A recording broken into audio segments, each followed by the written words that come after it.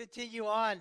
We're getting back to Malachi, so I'm going to ask you to please turn with me in your Bibles to the last book in the Old Testament, Malachi. It's a little letter, and it's we're going through this, and I'm doing this because, man, it is so relevant. It's so needed today, this message, because the Bible is timeless. It just is, and I love that about Scripture, the timelessness of Scripture. It transcends time.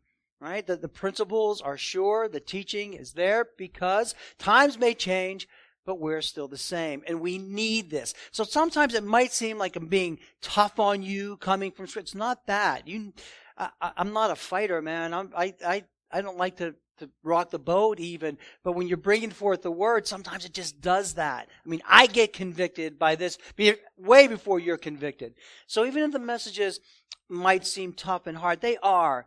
But we need that because that's what brings us back to the Lord. That shows the depth of His love for us, that He cares enough to confront us when we go astray. That's what's going on in Malachi. The people were just getting lazy and tired of God and apathetic towards Him. So let me read chapter 1, and I'll read the first 9 verses, but we're going to focus on verses 6 through 9. So I want you to hear the word of the Lord because it is His word. The oracle of the word of the Lord to Israel by Malachi. I have loved you, says the Lord, but you say, how have you loved us? Is not Esau Jacob's brother, declares the Lord? Yet I have loved Jacob, but Esau I have hated. I have laid waste his hill country and left his heritage to jackals of the desert. If Edom says, we are shattered, but we will rebuild the ruins, the Lord of hosts says, they may build, but I will tear it down, and they will be called the wicked country, and the people with whom the Lord is angry forever. Your own eyes shall see this, and you shall say, great is the Lord beyond the border of Israel. A son honors his father, and a servant his master. If then I am a father, where's my honor? And if I'm a master, where is my fear? Says the Lord of hosts to you. O priests, who despise my name. But you say, how have we despised your name? By offering polluted food on my altar. But you say, how have we polluted you? By saying that the Lord's table may be despised, when you offer blind animals in sacrifice. Is that not evil? And when you offer those that are lame or sick, is that not evil? Present that to your governor. Will he accept you or show you favor? Says the Lord of hosts. And now entreat the favor of God that He may be gracious to us. With such a gift from your hand, will He show favor to any of you, says the Lord of hosts. We'll end the reading there this morning. Let's pray. Father in heaven, we do thank you and praise you so much. Your word, Lord, just pierces the heart. It just does. Because you are a great God, Lord. And we know our own hearts all too well. So I pray, Lord God, this morning that you would be with all of us, that we would be given understanding by your Spirit, that you would illuminate, that you would enlighten our hearts and minds, that we would be engaged in your word, Lord God, that we would be transformed in our lives, being more and more conformed to the image of our Lord and Savior Jesus Christ, who loved us with an eternal love and a great love that never fails, that we too may love you, Lord God, that we may look to you in all things, in every single circumstance, and that when we are rebuked by you, we will take that to heart and not react in anger, but react in great humility and see our need to change and to be transformed, that we may be more pleasing to you and more helpful to others. So be with me. Help me to bring your word forth clearly, boldly, Lord God, that we may learn from you. And I pray this in Jesus' name. Amen.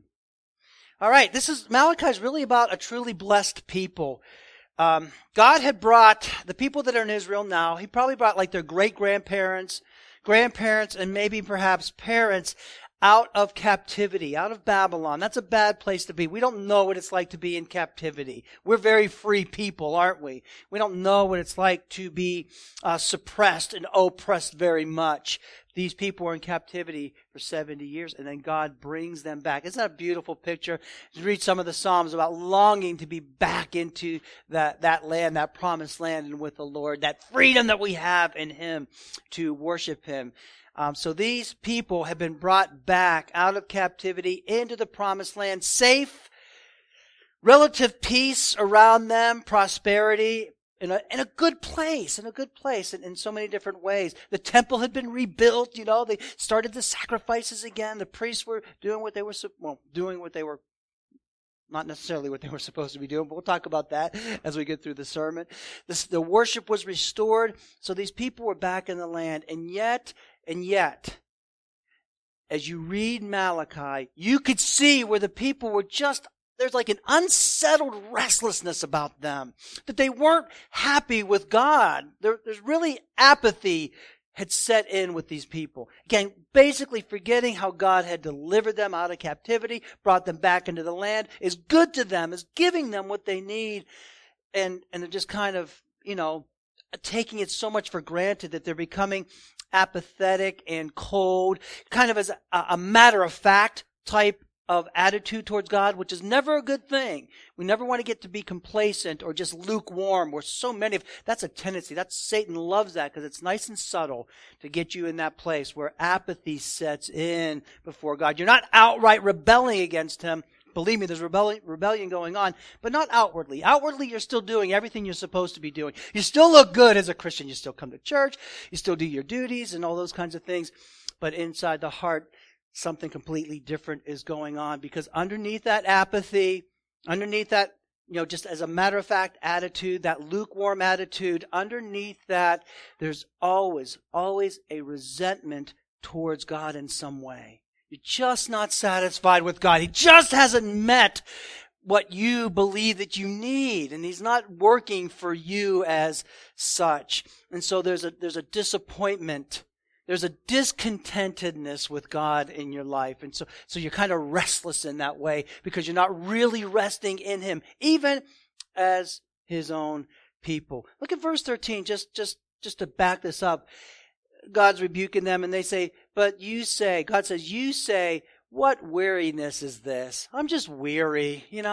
One thing after another, Lord, apparently things weren't going the way that these people had hoped.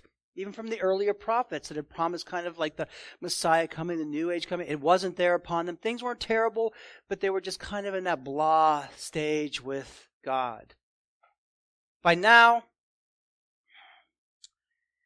they were basically going through the motions. That's all. They were just doing what they needed to do, but there was no fire, no zeal in their heart, no true dedication, no hunger and thirst. We're told to hunger and thirst for righteousness, just to be hungry to know God and understand the privilege that we have in Him. That wasn't there. No real appreciation for God, no real dependence upon Him. Yeah, He's there, but not real. Do you know that feeling? Sometimes we feel that. Sometimes we wrestle with that. As a pastor, sometimes you see that in the broader Christian community, and comes out in different ways. And you know what? Two things. It's really sad, number one, and it's also dangerous to have that kind of attitude and that kind of mentality. It's sad when you see people apathetic towards God and kind of almost resenting Him and just going through the motions and being so frustrated all the time with the Christian life and with God. It's sad because of what He has done for us and who we are in Him and how much He loves you. We're new creatures in Jesus Christ. He's given His life for us. We have that hope of the gospel in our hearts and in our lives. And it's sad when we get to that place with everything that He's given to us, everything that we have, all the privileges, all the rights, how you've been delivered from dark. You know this if you're a Christian. And yet to have that attitude of like apathy, and then underneath that even kind of a resentment going on towards God, that's not what we're called to be. It's sad in that way. Number one. But number two, it's also dangerous to have that kind of spirit and attitude towards the Lord. We place ourselves under His displeasure when we just kind of put God off to the side, or we're apathetic, or we're just going through the motions. That's not without consequence in our personal lives and our spiritual lives, but even before the Lord. You can't treat him this way without repercussions. You just can't do that. Little kids just can't ignore their parents. I don't know about the day and age we're living in today, but there was a time when little kids just could not ignore their parents or say, I'm just sick of you, mom and dad, and I don't want anything to do with you, without consequences. Right? Without having to answer that. We put ourselves in that place. So it's sad and dangerous to be in this place. But that's exactly spiritually where these people were it's like I'm talking about today in many ways, isn't it? But that's where these people were at Malachi's time. That's why the word is so timeless. They're not content with God. Again, it's a little more subtle because it's not outright rebellion. Remember how the kings would actually go to the high places and offer worship, and they were just outright idolaters. Here's a little more subtle because these people kind of on the outward seem to be doing the right things that they're supposed to be doing, but their hearts are so far away from the Lord. That's Malachi's. That's why in Malachi's just a series, boom, boom, boom, one after another of disputations, of confrontations. Malachi is told by God to confront the people with these things. Why? To call them out, for sure. You're God's people and you're living like this, but also, number two, to call them back to Him. Listen, I'm your God. Remember how I loved you? Remember how you loved me at first? Remember how you couldn't wait to be with me in my word? Remember that? Yeah. What happened? Where are you now? So last time we preached in Malachi, we talked about His love. And we talked about the sovereign love of the sovereign elective love. How have you loved us? I'll tell you how I loved you. I loved you because I chose you before the foundation of the world. That undeserved love, the unattainable love from our perspective. We can't attain that love, an unfathomable love. We can't understand the depths of how much He truly loves us in His Son, Jesus Christ. Here, this morning, beginning in verse 6, and to verse 9, he's really addressing the priesthood. Now he's going to do this even more in the next chapter, and we'll get into that a little deeper. But for right now, understand he addresses the priests directly, but then he also addresses the people indirectly in terms of their offering. How their apathy, how their antipathy, and antipathy just means a deep-seated feeling of dislike. When you really can't stand somebody and you just have a real aversion to them, like almost the sight of them makes you sick. That's antipathy. And that's what the people have towards God. And it shows itself. It shows itself in the way they approach God, in the way their offerings that they bring to God, and their worship of God. They might say different with their lips and their emotions they're going through, but what is in their heart is seen and comes through, even how they treat God, even what they bring to God, and how they, the offerings that they bring to Him. Christianity, our faith with God, is always about what's in the heart. And remember, He always sees through our outward attempts, what we mask ourselves, how we try to portray ourselves. He sees right through that. And that's a reminder, man. Every time He sees right to your heart. You understand? You can't fool Him. You can get over on me. You can get over on others. You can't get over on God, right? So He wants that pure motivation. He wants that pure heart. That what we do from that kind of dependence on Him and love for Him because He loves us. Capiche? That's it. That's a big deal regarding the Christian life. But these people weren't doing that. So in verse 6, he says this. God says, a son honors his father and a servant his master. If then I am father, then where's my honor? And if I'm master, where is my fear, says the Lord of hosts. Again, talking to the priest. He says, and it's just real simple, nice analogy. If an earthly father receives honor from his kids, an earthly master receives obedience or fear, how much more should we honor and fear Almighty God? We fear man more often, and we pay more respect to man more often than we do to God. He must be loved above all else. Understand? More than anything, more than anybody, more in every single way. That word honor in the Hebrew, chabad, is the actual word. And it's really a cool word because it means to be heavy with. Something that's very heavy, to honor, something that's very weighty. It's not lighthearted. It's not just skipping along, but it's deep. You contemplate this kind of honor. It's abounding with deep, deep, deep respect and high esteem and gratefulness for God. That's the honor that we need to be showing to Him. We do that? How do we honor the Lord? We'll show men honor, but not God at times. And then that fear. Morah is the word. And that's deep, deep reverence, where you're just simply overwhelmed by his presence. You know, like even when an angel would show up, what did the people usually do? Most often, almost every time. Just bow down, go on their faces, prostrate before the Lord. They're afraid. I mean, and there's also like that, this word here is like a visceral fear of God. What would you do if the Lord appeared right now? What do you think? Yeah, see? Exactly. Be down on our knees. All of us would be on our faces in reverence and fear. That's the word that's being used there. So you fear your masters. You're okay with, but me, no, not so much. You see what's going on? See this on? All the while they're saying that they love God. But this is the kind of fear that undoes us. So he goes on to say this to the priest. No honor. When you don't honor, that's bad because that's disrespectful. That's what it is. You don't respect God. When you don't honor somebody, you like turn your back on them. You're kind of short with them. You don't give them your full attention. You're not honoring them because you really don't like, you're kind of disrespecting them in that way. But there's no fear. That's just bold and willful. Like I'm not even afraid of you. What can you do to me, God? So these, listen, what's wrong with these things? God is talking to his people, but these are actually characteristics of people who are unbelievers. This is what we were like before we really believed God. Oh, we showed a little bit of surface honor to the Lord, but knowing him, how much should we honor him and how deeply should we fear him? These things that he's talking about right now are characteristic of unbelievers. That's where these people were, and that's where so many of us may be as Christians today. We don't honor him as we should. We don't fear him as we ought to. So Romans 1, verses 1 and 22a, talking of unbelievers, although they knew God because they're created in his image, because of what he's made, they did not what? They didn't honor him as God. Unbelievers do not honor God as God because they don't truly know him. Right? They might give lip service to a degree. Many don't even care.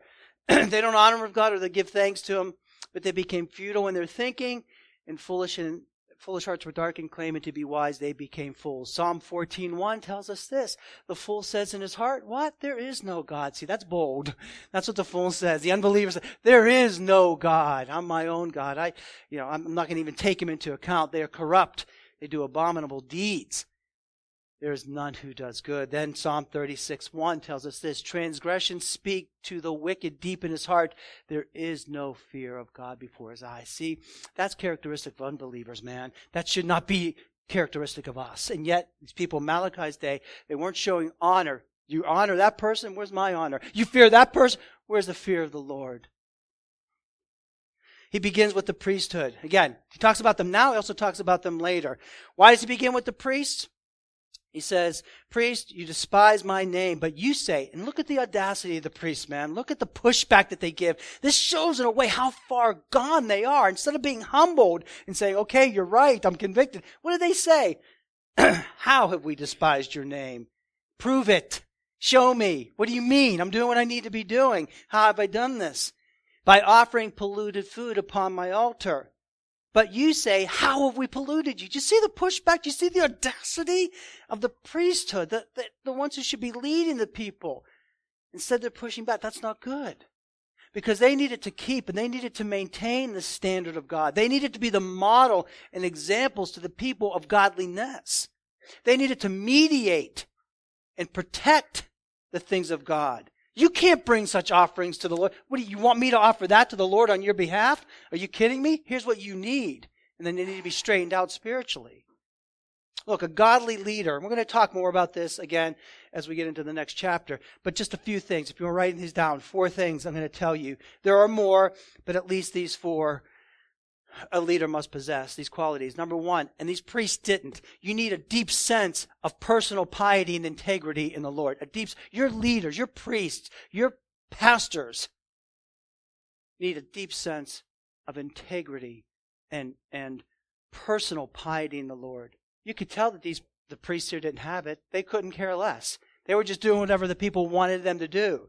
There's no personal piety. They're offering whatever the people brought them. There's no real reverence. So that's a reflection of your own personal relationship with the Lord.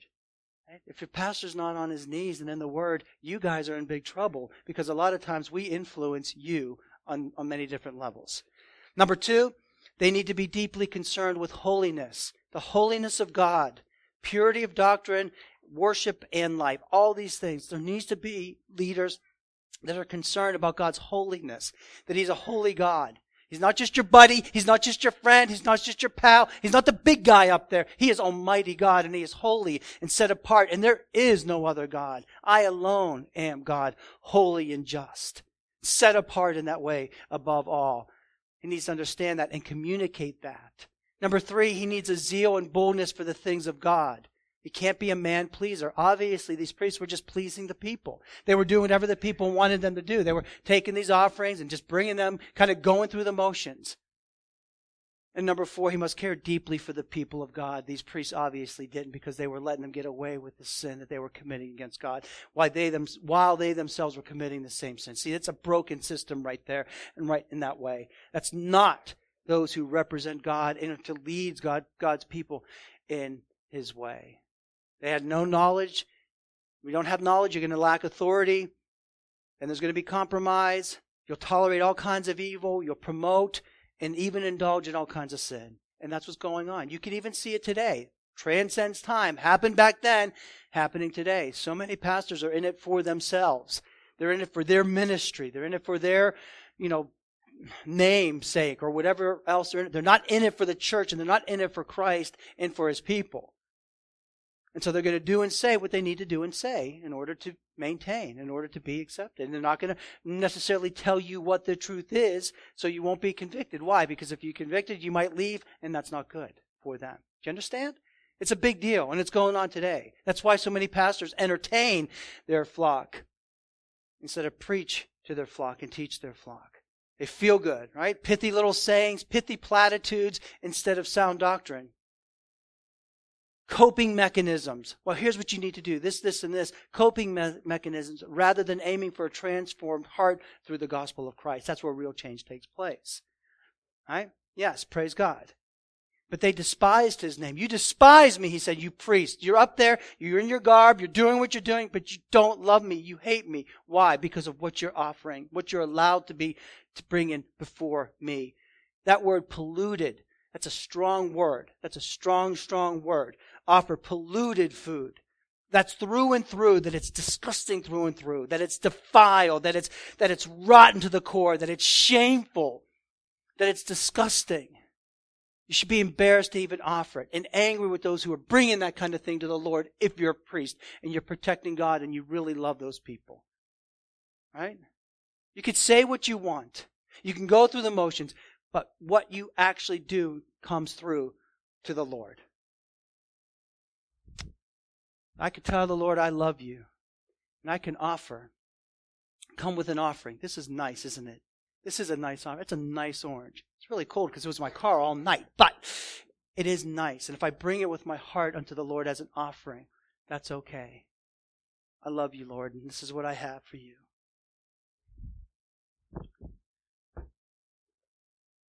I love you, Lord, but this is what I have for you. Take that. Yes, do you see that reaction? That's good.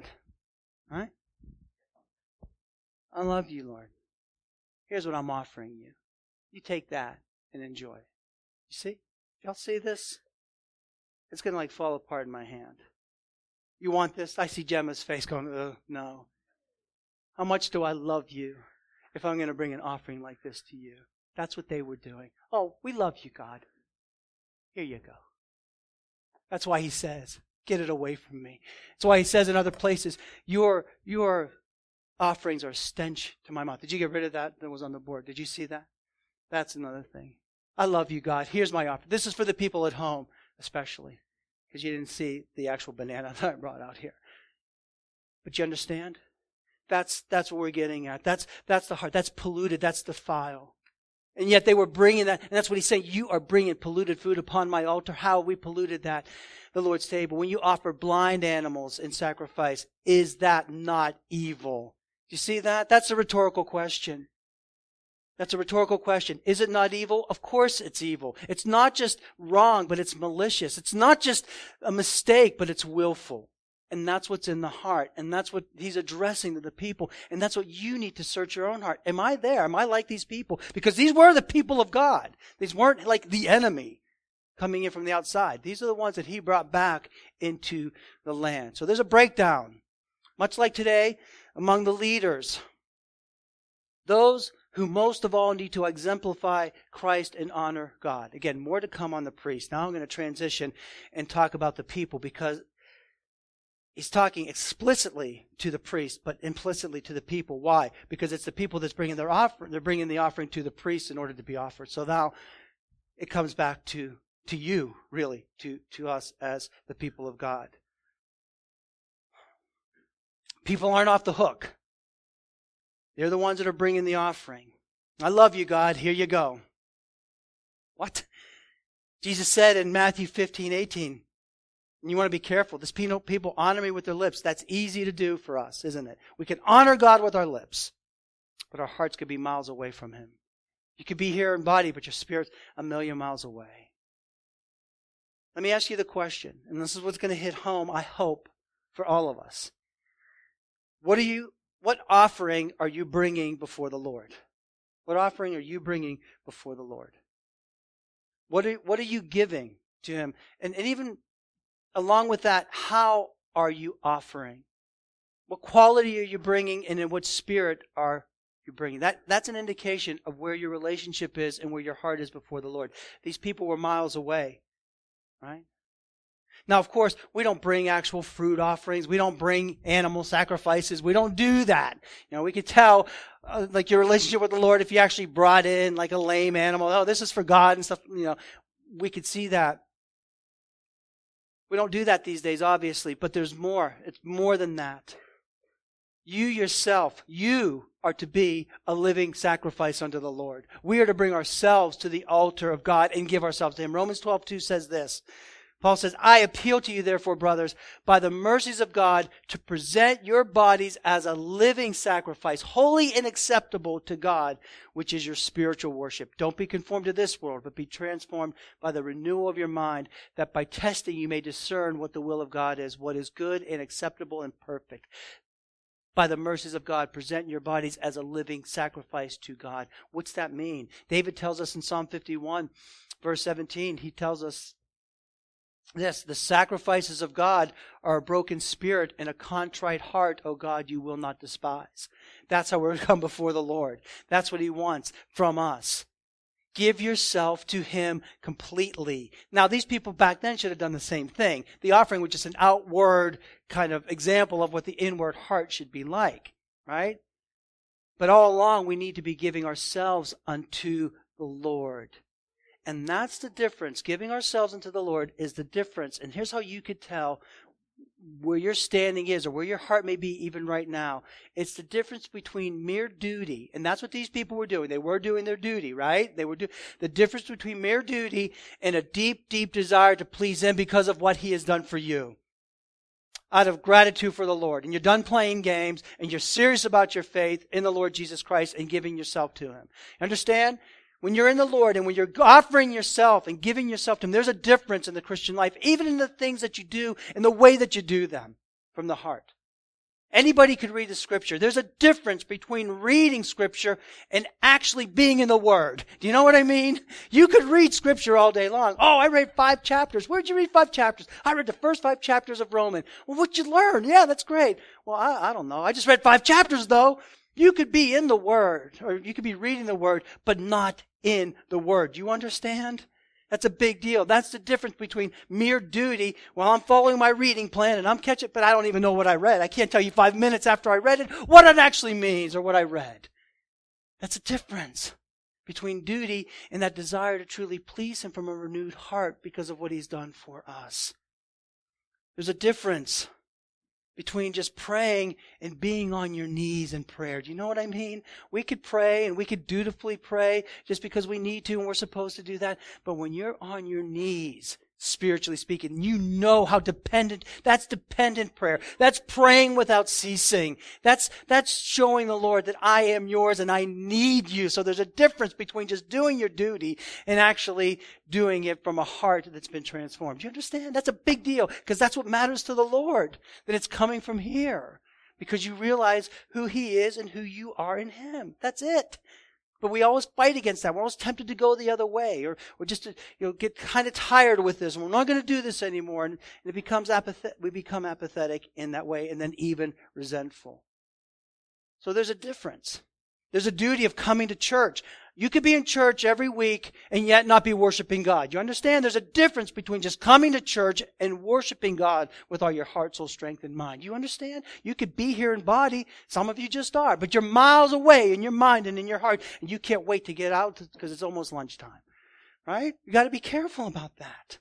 Because you're not getting over on me. It's the Lord who looks at the heart. Give yourself. Engage. Feel the conviction. Know the comfort. Be of one mind with the Lord.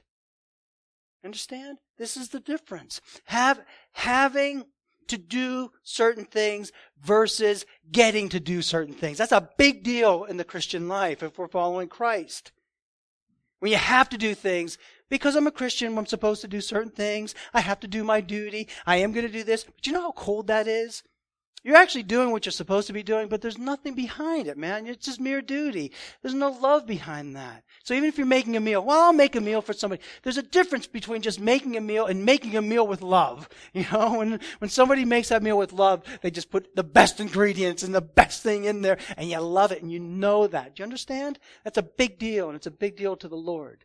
And it makes all the difference. It's the willingness to give and to keep on giving of yourself, your time, your talent, your gifts, your resources, to the building up of God's people and to the glory of God. That's what that is.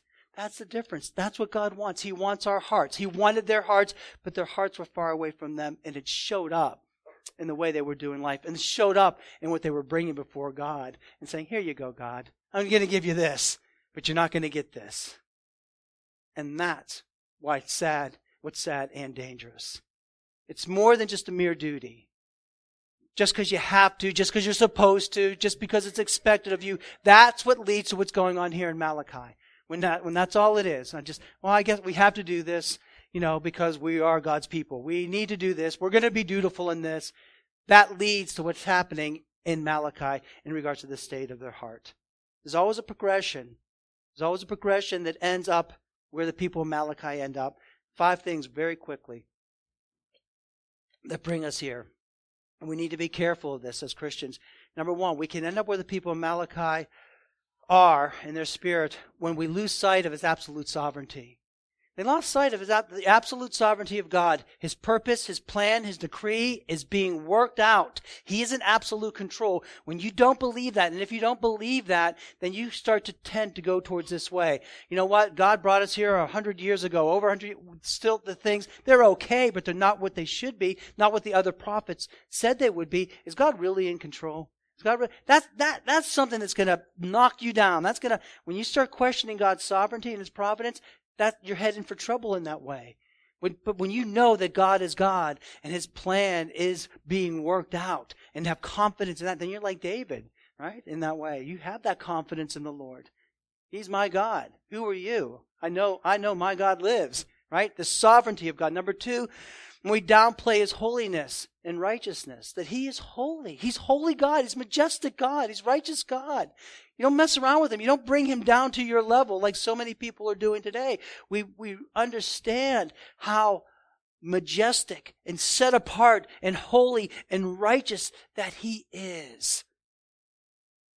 Number 3, when we fail to appreciate the grace of God, just how deep when you don't realize the depth of God's grace, just how bad and sinful and how undeserving you really are, and how good and wonderful and gracious He truly is, when you lose sight of that grace, when you think you're a little bit good, when you think you're okay, when you think, I'm all right, I'm not as bad as, no. You don't appreciate the grace of God in your life. And when you lose that appreciation for the grace of God, then God becomes less than to you. because I'm pretty okay too. God's just helping me out. Instead of seeing yourself for what you truly are and who He truly is, and that He's bestowed that grace upon you. And when that's in your heart, you never grow cold, you never grow weary, and God doesn't become burdensome to you. Number 4, you refuse to live your life before the eyes of God. The word is coram Deo. That means before His face. Sometimes we live our lives like God doesn't see what we're doing. We just go about doing our own thing, what makes us happy, and then we'll give God His time over here. You have to understand that everything, like 1 Corinthians 10:31 says, in everything you do, do to the glory of God. We live before the face of God as Christians, right? And we want to please Him in every way. We understand that. So whatever we do, say, and think, we know it's before His face. People kind of live their lives hiding from God. And even Christians who profess God, they still do what they want to do in their own little way, thinking that God doesn't see. Thinking that God's not going to care. Thinking He's going to give you a pass on that. We live our lives, coram Deo, before the face of God. And then finally in our worship, number 5, you know you're losing sight of God when you worship Him as you please. I'm going to bring what I want. I'm bringing my offering to you, and you're just going to accept it because you're a loving God. No. We bring what He prescribes. We worship Him the way He tells us to worship Him in His Word. We don't deviate from that. We don't worship Him in ways that just make us feel all good and cheery, but it's like all wrong theologically, and it doesn't do any honor and give God any glory, but it makes us feel good because we're doing this and saying this, and no. We worship Him not as we please, not as we see fit, but as He prescribed. That's why we come with fear and reverence. That's the difference between being man-centered and pleasing to God in our worship. Understand? That's how we get taken away from the Lord. That's where these people were. That's why they're offering up these things before God. And they could come in that way. Well, what's the hope? As we close out this morning, very quickly, verse 9, there's always that light, there's always that hope because He's such a gracious God. So look at verse 9, He says this, here's the hope. And now entreat favor of God, that He may be gracious to us. With such a gift from your hand, will He show any favor to you, says the Lord of hosts. He's not going to show favor with what you're bringing Him now. So what do you need to do? He says you need to entreat the Lord. That word is so powerful, and it means to cry out to God, to call upon God with a heart of repentance, with desperation, and with need. That word, when He says entreat, that really finds its root meaning and core meaning when somebody is afflicted with a very severe illness. What do you do when you're so sick and you're there? Like, my life could be. You cry out to God, don't you? You pray to God with desperation. You don't hold back. That's the idea here. It has that idea of affliction, illness, crying out to God with all sincerity. He says, you entreat the Lord. That's the hope. You go back and confess that His favor. He says, entreat the Lord, entreat the favor of God. That word for favor means acceptance of God or forgiveness in God. If we confess our sins, He's faithful and just to forgive us our sins and accept us as righteous and cleanse us from all unrighteousness, I should say. But that favor is being accepted by God, so we entreat Him desperately and earnestly. We seek His favor that He may be gracious. Again, that word gracious means it's a really cool word because it means to bend or to stoop down in kindness to an inferior, to somebody who doesn't deserve it at all. But yet I'm going to do it, and that's exactly what God does. That's that grace that we've talked about a little bit earlier. To bend or stoop down in kindness to an inferior, to one who's unworthy, to have pity and mercy on the undeserving. Right? Because the way you're doing it now, He's saying, it's not working. This isn't going to last if you keep bringing these kinds of sacrifices before the Lord, because it betrays what's in your heart. So they needed to, and you need to, we all need to, make it our purpose today. If this means anything to you, if you're convicted in the slightest about what you've heard this morning, to confess your sin, to come clean to the Lord. Say, Lord, please take away this apathy that's in my heart, or the resentment that I might be hiding, or that bitterness that's in there. And resolve today, right now, to love Him as you ought to love Him the way that He loves you, and what He's done to demonstrate that love in His Son, Jesus Christ. to bring us near to Him. And when we love Him in that way, with sincerity, that does bring honor and glory to His name, and we are to glorify Him. So I want you to ask yourself this morning, what kind of offering are you bringing to the Lord in your life? What kind is it? Only you can answer that before you and God. Pray that it will be that offering that's acceptable to Him, that's from the heart, that's sincere, that realizes who He is and who you are in Him.